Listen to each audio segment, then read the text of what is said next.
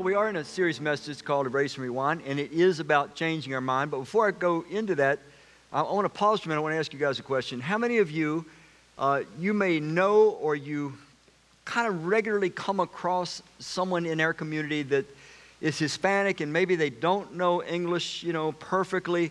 How many know people like that, or you may come across them in your travels, maybe different places in Frederick? Can I just see your hands? Okay, that's a lot of hands.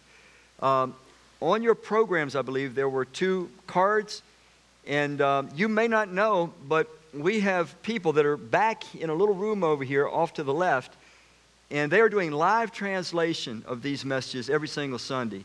So we have this wonderful opportunity to be a blessing to the Hispanic community, but it's going to depend on us to get the invites out there, to get the information out there. These folks work so hard translating Can you imagine trying to translate what I say each and every week?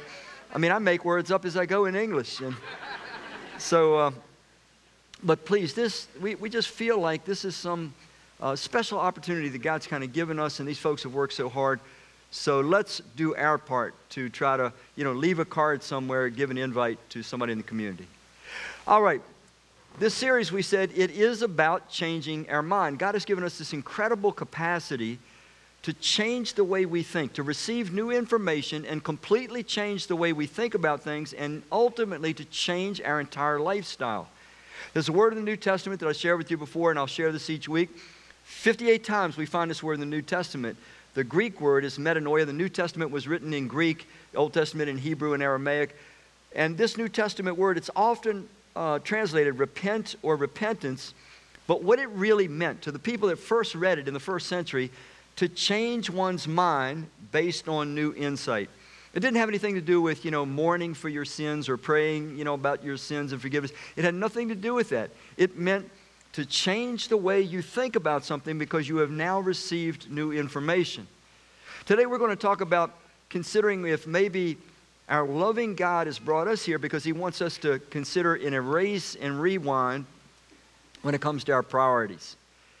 Now, if I were to ask you what your priorities are, you may quickly be able to say what they are, or you may not. Most of us, I suspect, would be a little bit fuzzy on what our priorities are.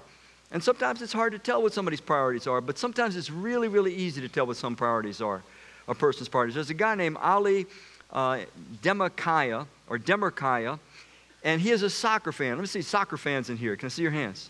No, we're Americans, man. We like football, real football. No, soccer's good. I'm going to be on everybody's side. But he is a soccer fan, and particularly he loved his local team, and he loved them so much that evidently he got a little bit carried away in the stands, and so they had to borrow him from their games for a while. Well, his team was going to have a championship game, and it was just eating him alive that he couldn't get to the game, and so he came up with this idea, and here it is. He rented a crane since he couldn't go in the stadium. Now, you can tell what his priorities are. It's not hard. It's not hard to figure it out at all. But with some of us, it's not so easy. It's not so easy at all to tell what our priorities are. Now, there's a statement I want to share with you. I believe it's going to come up here any second. There it is. Priorities are the building materials that construct our lives. Let that sink in for a minute. Priorities are the building materials. If you picture a house, for example, the priorities that we actually have, not the ones that we think we have or that we want to have, but the priorities that we actually have are the building materials. They are what really, truly construct our lives. So it just causes us to pause for a minute and think, if my life is not constructed the way that I feel real good about it right now, maybe a loving God is here to help me change my mind about my priorities, because it's our priorities that are the materials that actually construct our lives. Now, we're going to look at a guy in Scripture who goes through quite a change of mind about his priorities and completely changes the direction of his life. So if you don't mind, go ahead and turn to the book of Nehemiah. It'll be page 524 in those Bibles near you on your chair. And we'll look at Nehemiah, excuse me, beginning in chapter 1. And I'm going to read just a few verses in chapter 1, then I'm going to take you to chapter 2 and maybe one or two others. When you turn into Nehemiah, just a couple little facts about it. Nehemiah is chronologically actually the last book of the Old Testament. In other words, the timeline of the Old Testament ends with the book of Nehemiah. Now, in your Bible, there are books that come after Nehemiah, but the actual historic timeline ends there, and you go into what has been called the 400 silent years between the Old Testament and the New Testament. So you're about 445 BC when you start into this book of Nehemiah. A lot of things have happened.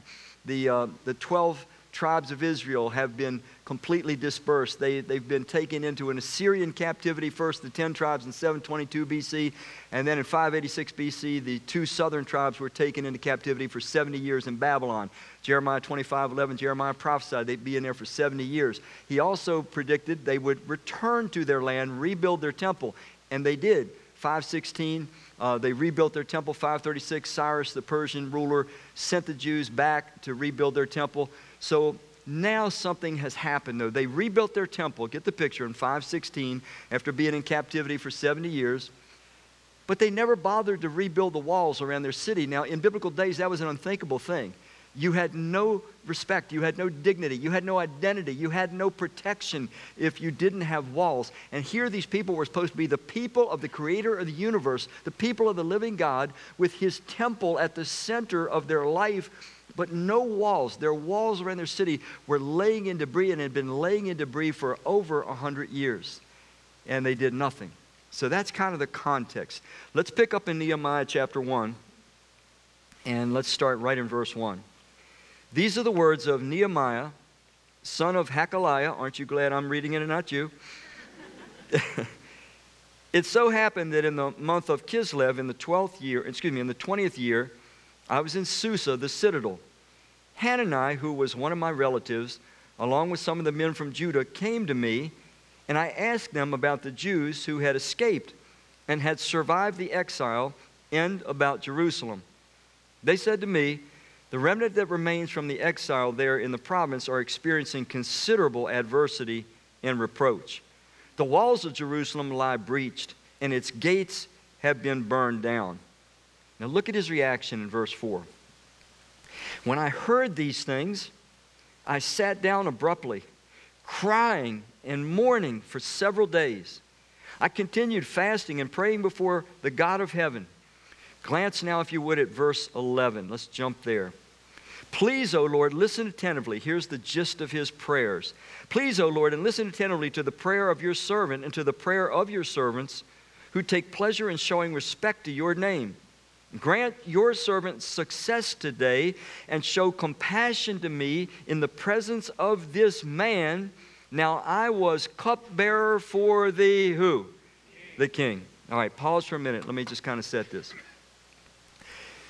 So Nehemiah is this Jewish guy who evidently has been brought into exile. First, maybe his relatives were brought into Babylon, and then the Persians took over, and now he finds himself brought up in this pagan culture. But he's evidently been very trustworthy, and he's gained the attention of enough people that he is given actually the most trusted position in the kingdom, the king's cupbearer. What this meant was that when the king was about to eat some food or drink something, this man, Nehemiah, would taste it first. So this was a really, really good job. You ate the best food, you drank the best beverages, unless that is somebody was trying to assassinate the king, and then your job was over. But you only have that happen once.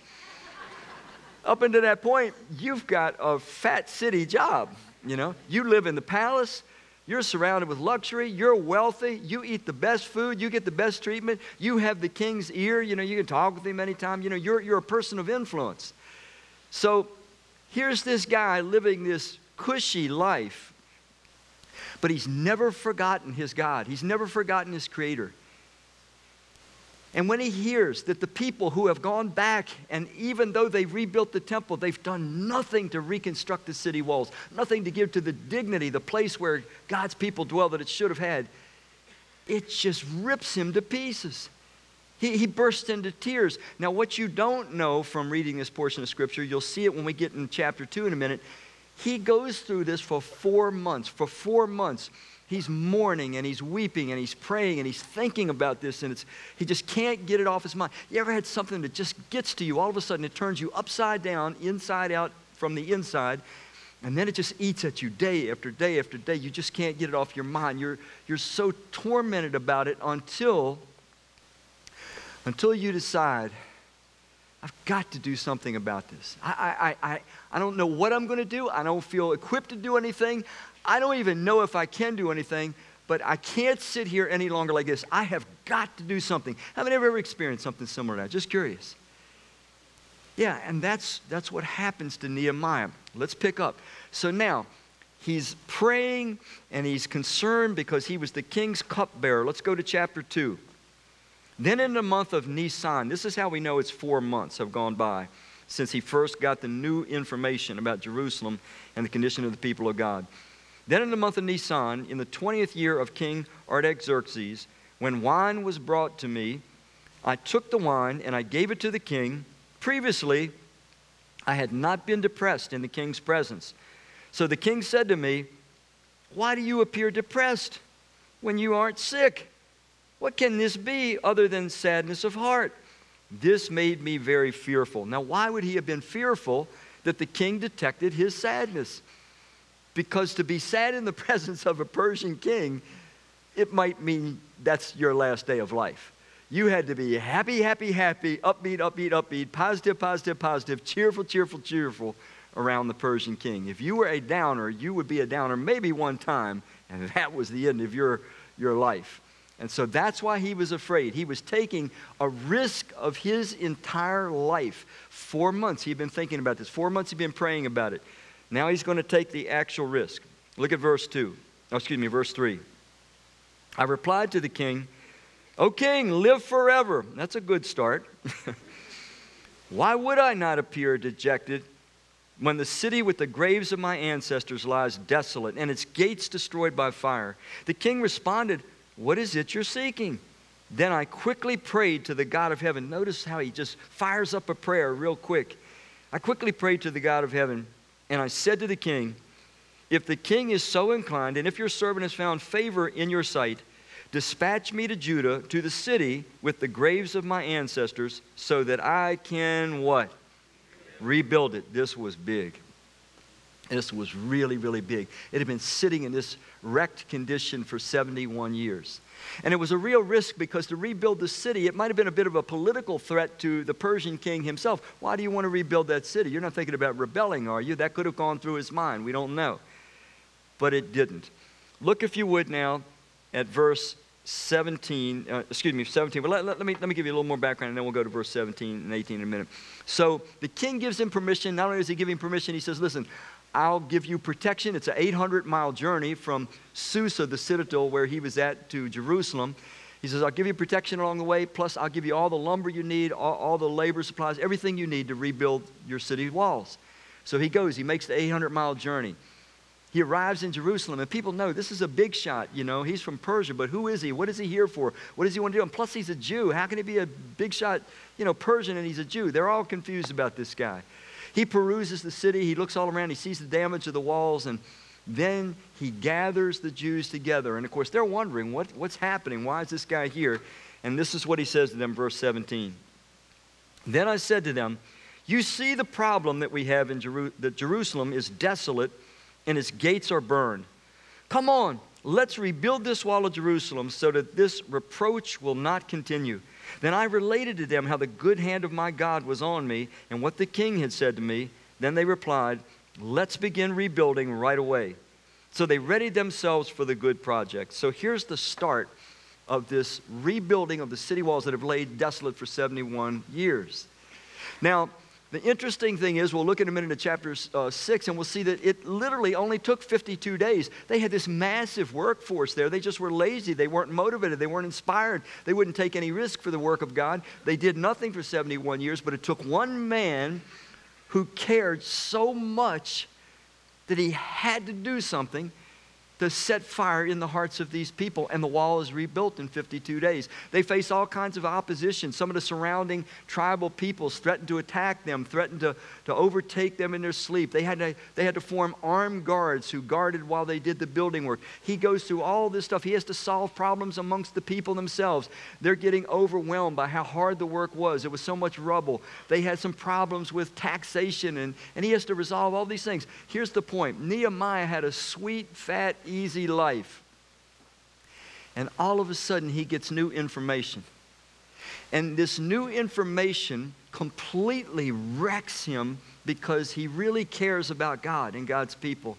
And so all of a sudden, his priorities completely change. I want to suggest that up until this point, his priorities in his life may have been what I'm calling today incidental priorities. I think a lot of people have incidental priorities. And here's what I mean by incidental priorities. We didn't really sit down based on our perspective and our values and think things through and create intentionally what our priorities are so that they will help us realize the things we value. I'll get more into that later in the message. I just think he kind of drifted along. You know, he was a guy, he found himself a Jew in captivity in the Persian Empire. He got some attention. He had a fat job offered to him. Life got easy, and he just let things go. He just let it happen. Often, you and I have priorities, but they're not priorities that we put together intentionally. Life just happened. Our culture, our family, our friends, opportunities that came, opportunities that didn't come, all kinds of things contributed, but our priorities that we have right now, and we do all have priorities, whether we know it or not, they weren't something that we sat down with objectivity and with a prayerful mind said, this will be the priorities for my life. And remember what I said. Our priorities are the actual material that constructs our actual life. It's our actual priorities, not the priorities that we think we may have. That's important as well.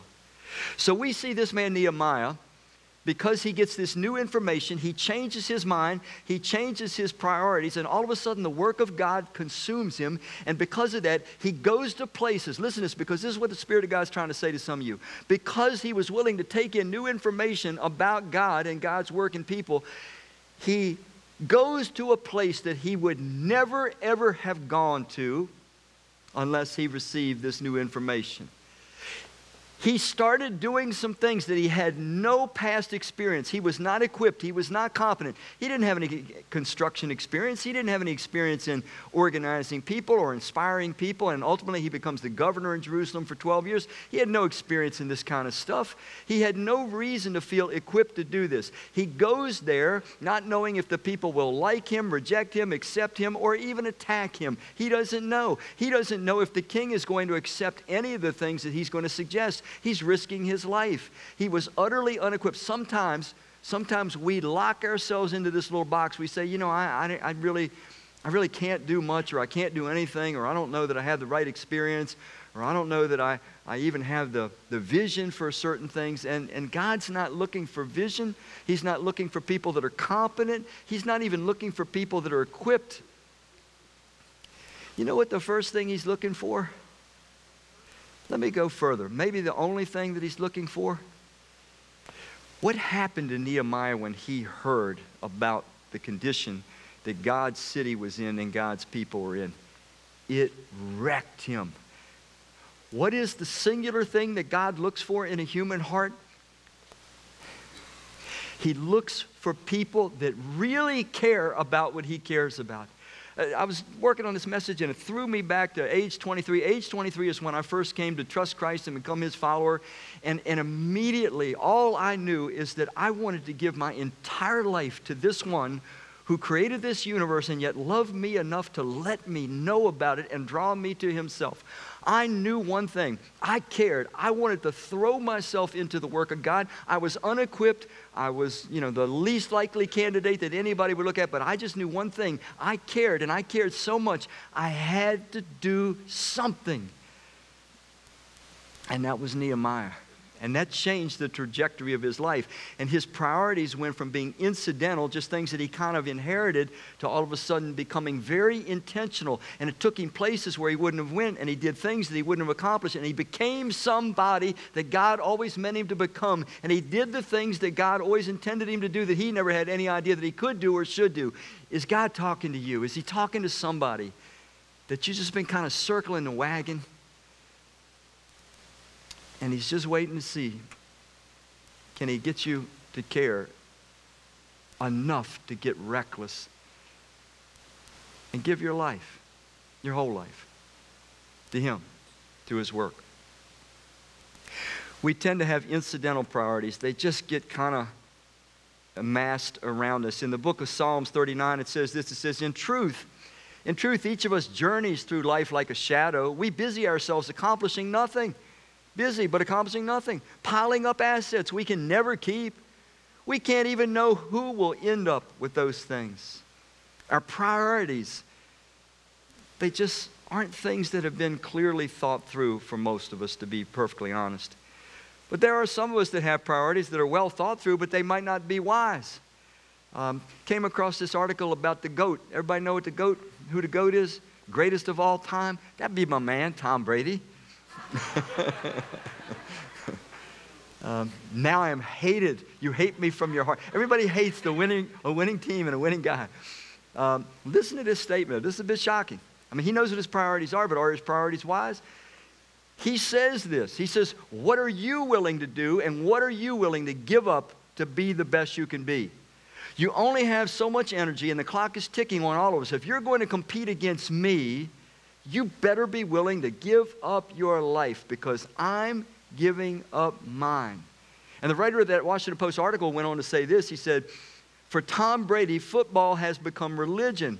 No, really. He meant really. That's a religious statement. I'll give up my life for this. Are you ready to give up yours? That's the attitude this guy has. Now, that's a very admirable attitude, but for something that's not worthy of that kind of dedication. That's why Romans 12 urges us to do this. It says, don't conform yourselves to the standards of this world. This world will give us the notion that kind of a passionate pursuit of anything is okay as long as you're passionate about it. Do not conform yourselves to the standards of this world, but let God transform you inwardly by a complete change of your what? Erase and rewind, our mind. And in this case, our priorities. So, last week I shared a little diagram I put together for you, and this will help us to understand, well, how do you develop not incidental priorities that you're not sure how they came about or where they came from, but intentional priorities. So let's start on a pathway that's going to take us toward that. Here's a little chart.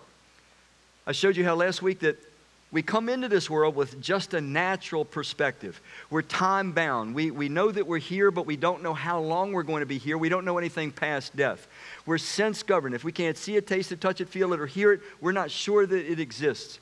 And we're driven by the fear of death. We don't know when we're going to die, but we do know we're going to die. This makes us pursue self-preservation first and foremost, and self-gratification second. Self-gratification means I don't know how long I'm going to be alive, so I'm going to have as much fun as I can. I just want to be happy. And whatever seems to make me happy, that's what I'm going to pour my life into. That's how most people you will ever meet live. That's the governing philosophy of their life. They don't know who they are. They don't know why they're here. They don't know how we're designed to live. They don't know where they're going. They don't know what God's purpose and plan is for them, what happens after death. They know none of that.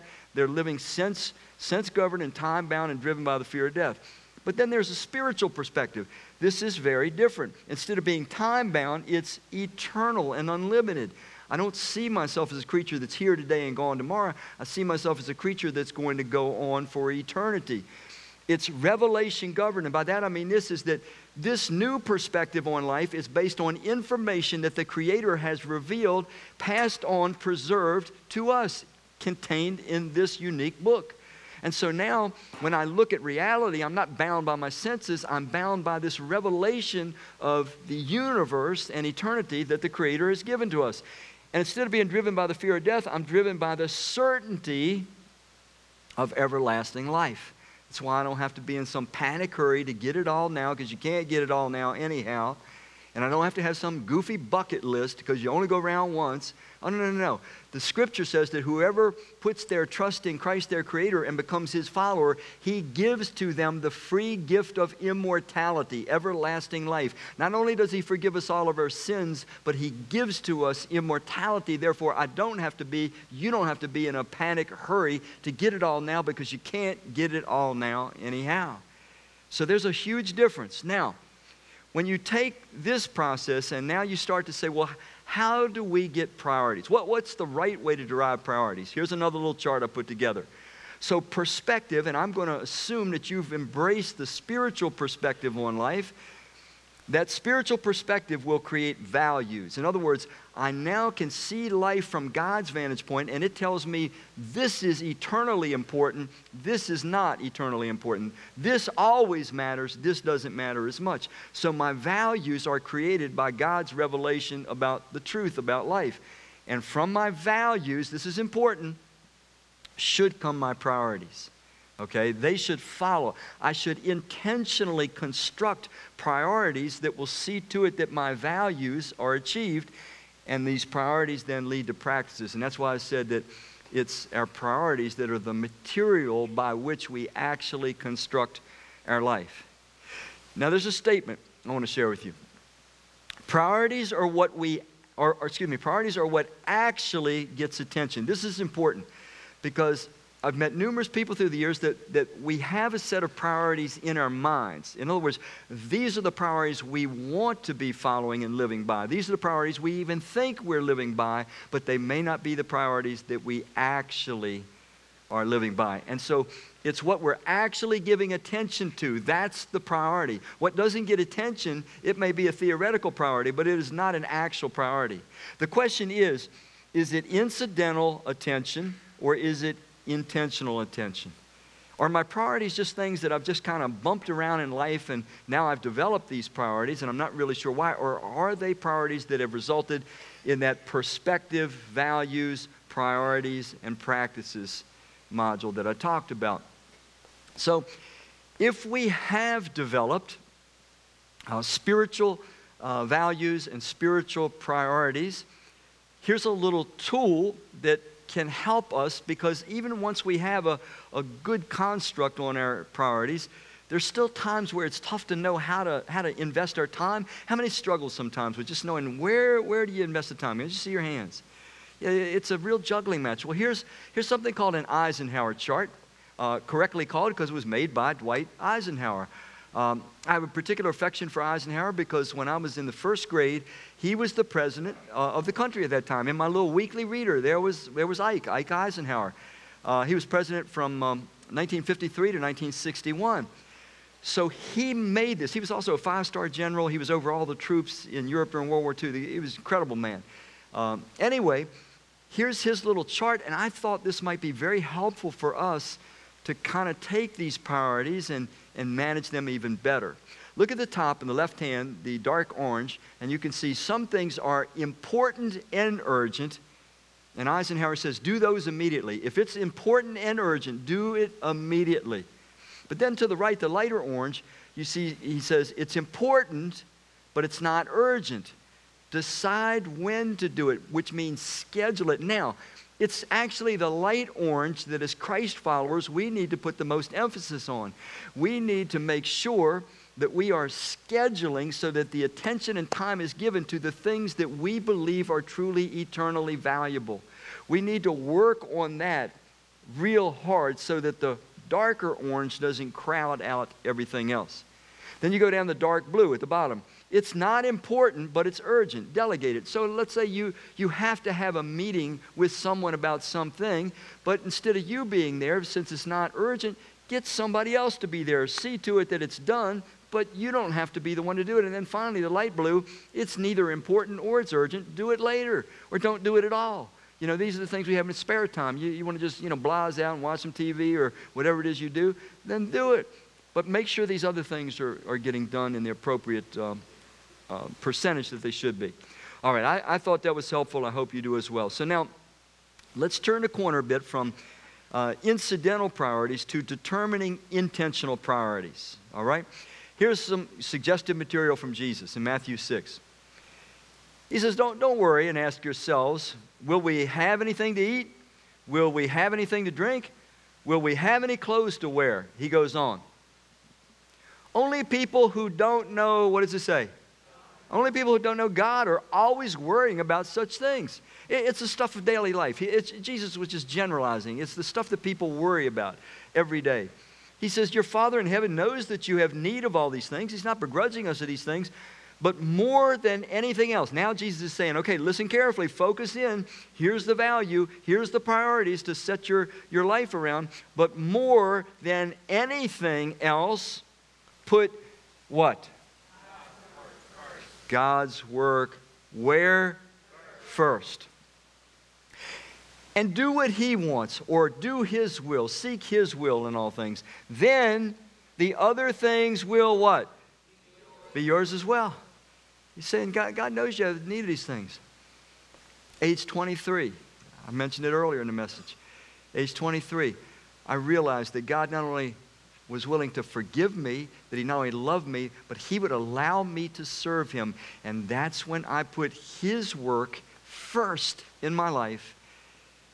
And no regrets whatsoever. So here's Jesus giving us a good picture of intentional priorities. He's saying, don't just let things happen. Set your schedule. Prioritize the kingdom of God. Make time for it. Give attention to it. And you will not be sorry. Nothing else will be neglected, is what He's promising. In the New Testament book of Colossians, in the New Testament chapter 3, verse 2, it says this. It says, set your mind and keep focused habitually, notice it's ongoing, habitually on the things above, the heavenly things, not on the things that are on the earth, which have only what? Temporal value. You use them, they're thrown away, they're gone. So God's saying, my children, my people, you who I love, man, don't throw away your time and your talent, your treasure. Invest your life in things that are going to have eternal repercussions. Don't burn your life out on prioritizing things that all end up in the trash heap or underground at some point in your life. Well, I want to close with this.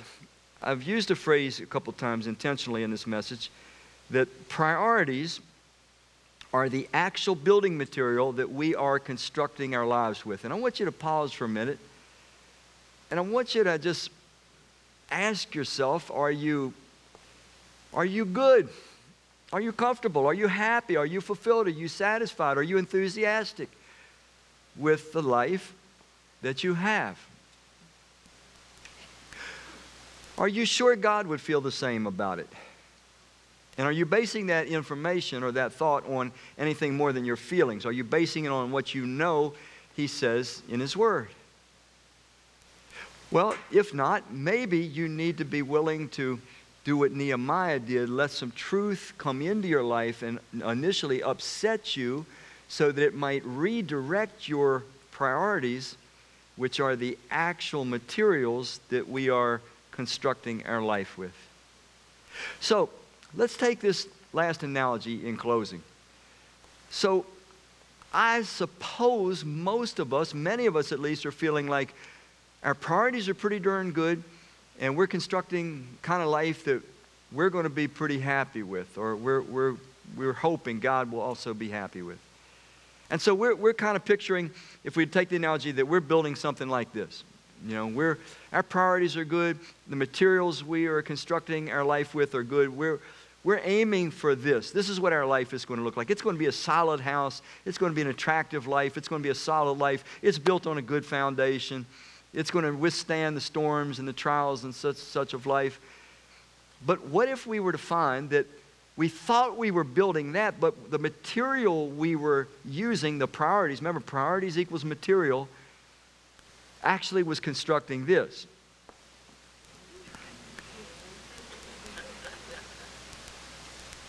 Is it possible that's actually what we're building? And we're surprised when the roof leaks. And we're surprised when the wind blows through and we feel it. And we're surprised when we look at it and our hearts feel less than enthusiastic. And I'm not talking about the house now, folks. I'm talking about our life. You see, Jesus said the same thing in Matthew chapter 7, verse 24 through 27. He said, everybody is constructing a house. He meant a life. He said, and we're all building on one foundation or another. He said, the person that hears his truth and obeys it is building their house on a rock foundation, and no matter what life dishes out, it will stand. It will be strong and healthy and attractive. He was talking about a life that's built on trust in Him and obedience to His word because we trust in Him.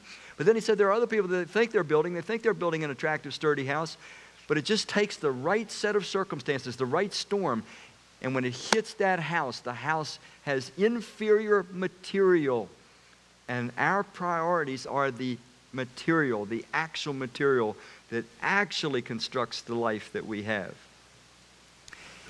And it collapses and we're surprised. So it's a simple thought. Nehemiah received new information. He changed. He intentionally changed his priorities. He intentionally changed his life, and it was a good change. He became who God meant him to be, and he did what God meant him to do. Is it possible that our loving Father has brought us into moments like this today where we can concentrate, where we can get our minds open, objective, tender, and focused so that maybe some of us can change the material that we're constructing our life with, our priorities today?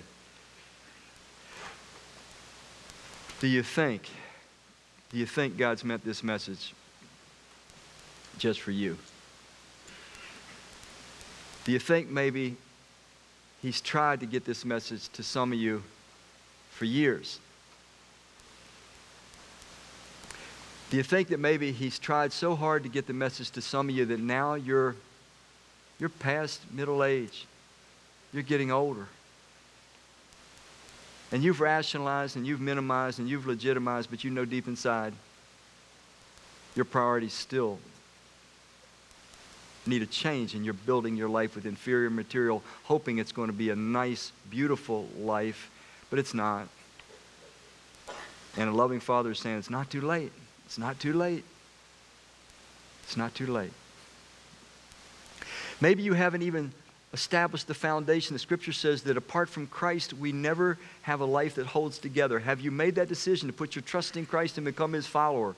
It is not just a casual thing. It is an all or nothing thing. Have you been sufficiently convinced of Jesus' trustworthiness that you've become His follower? That's the foundation that's necessary for any kind of a life that's going to endure. So whatever the decision might be for you today, I hope you'll take it to heart. I hope you'll take it seriously and seize this opportunity we have. Let's pray. Father, you know us. You know which of us you've been trying to persuade today to take the gift of a new set of priorities that we might have a new life for your honor, for our good. Help us to hear. Help us to respond. We ask it in Christ's name. Amen.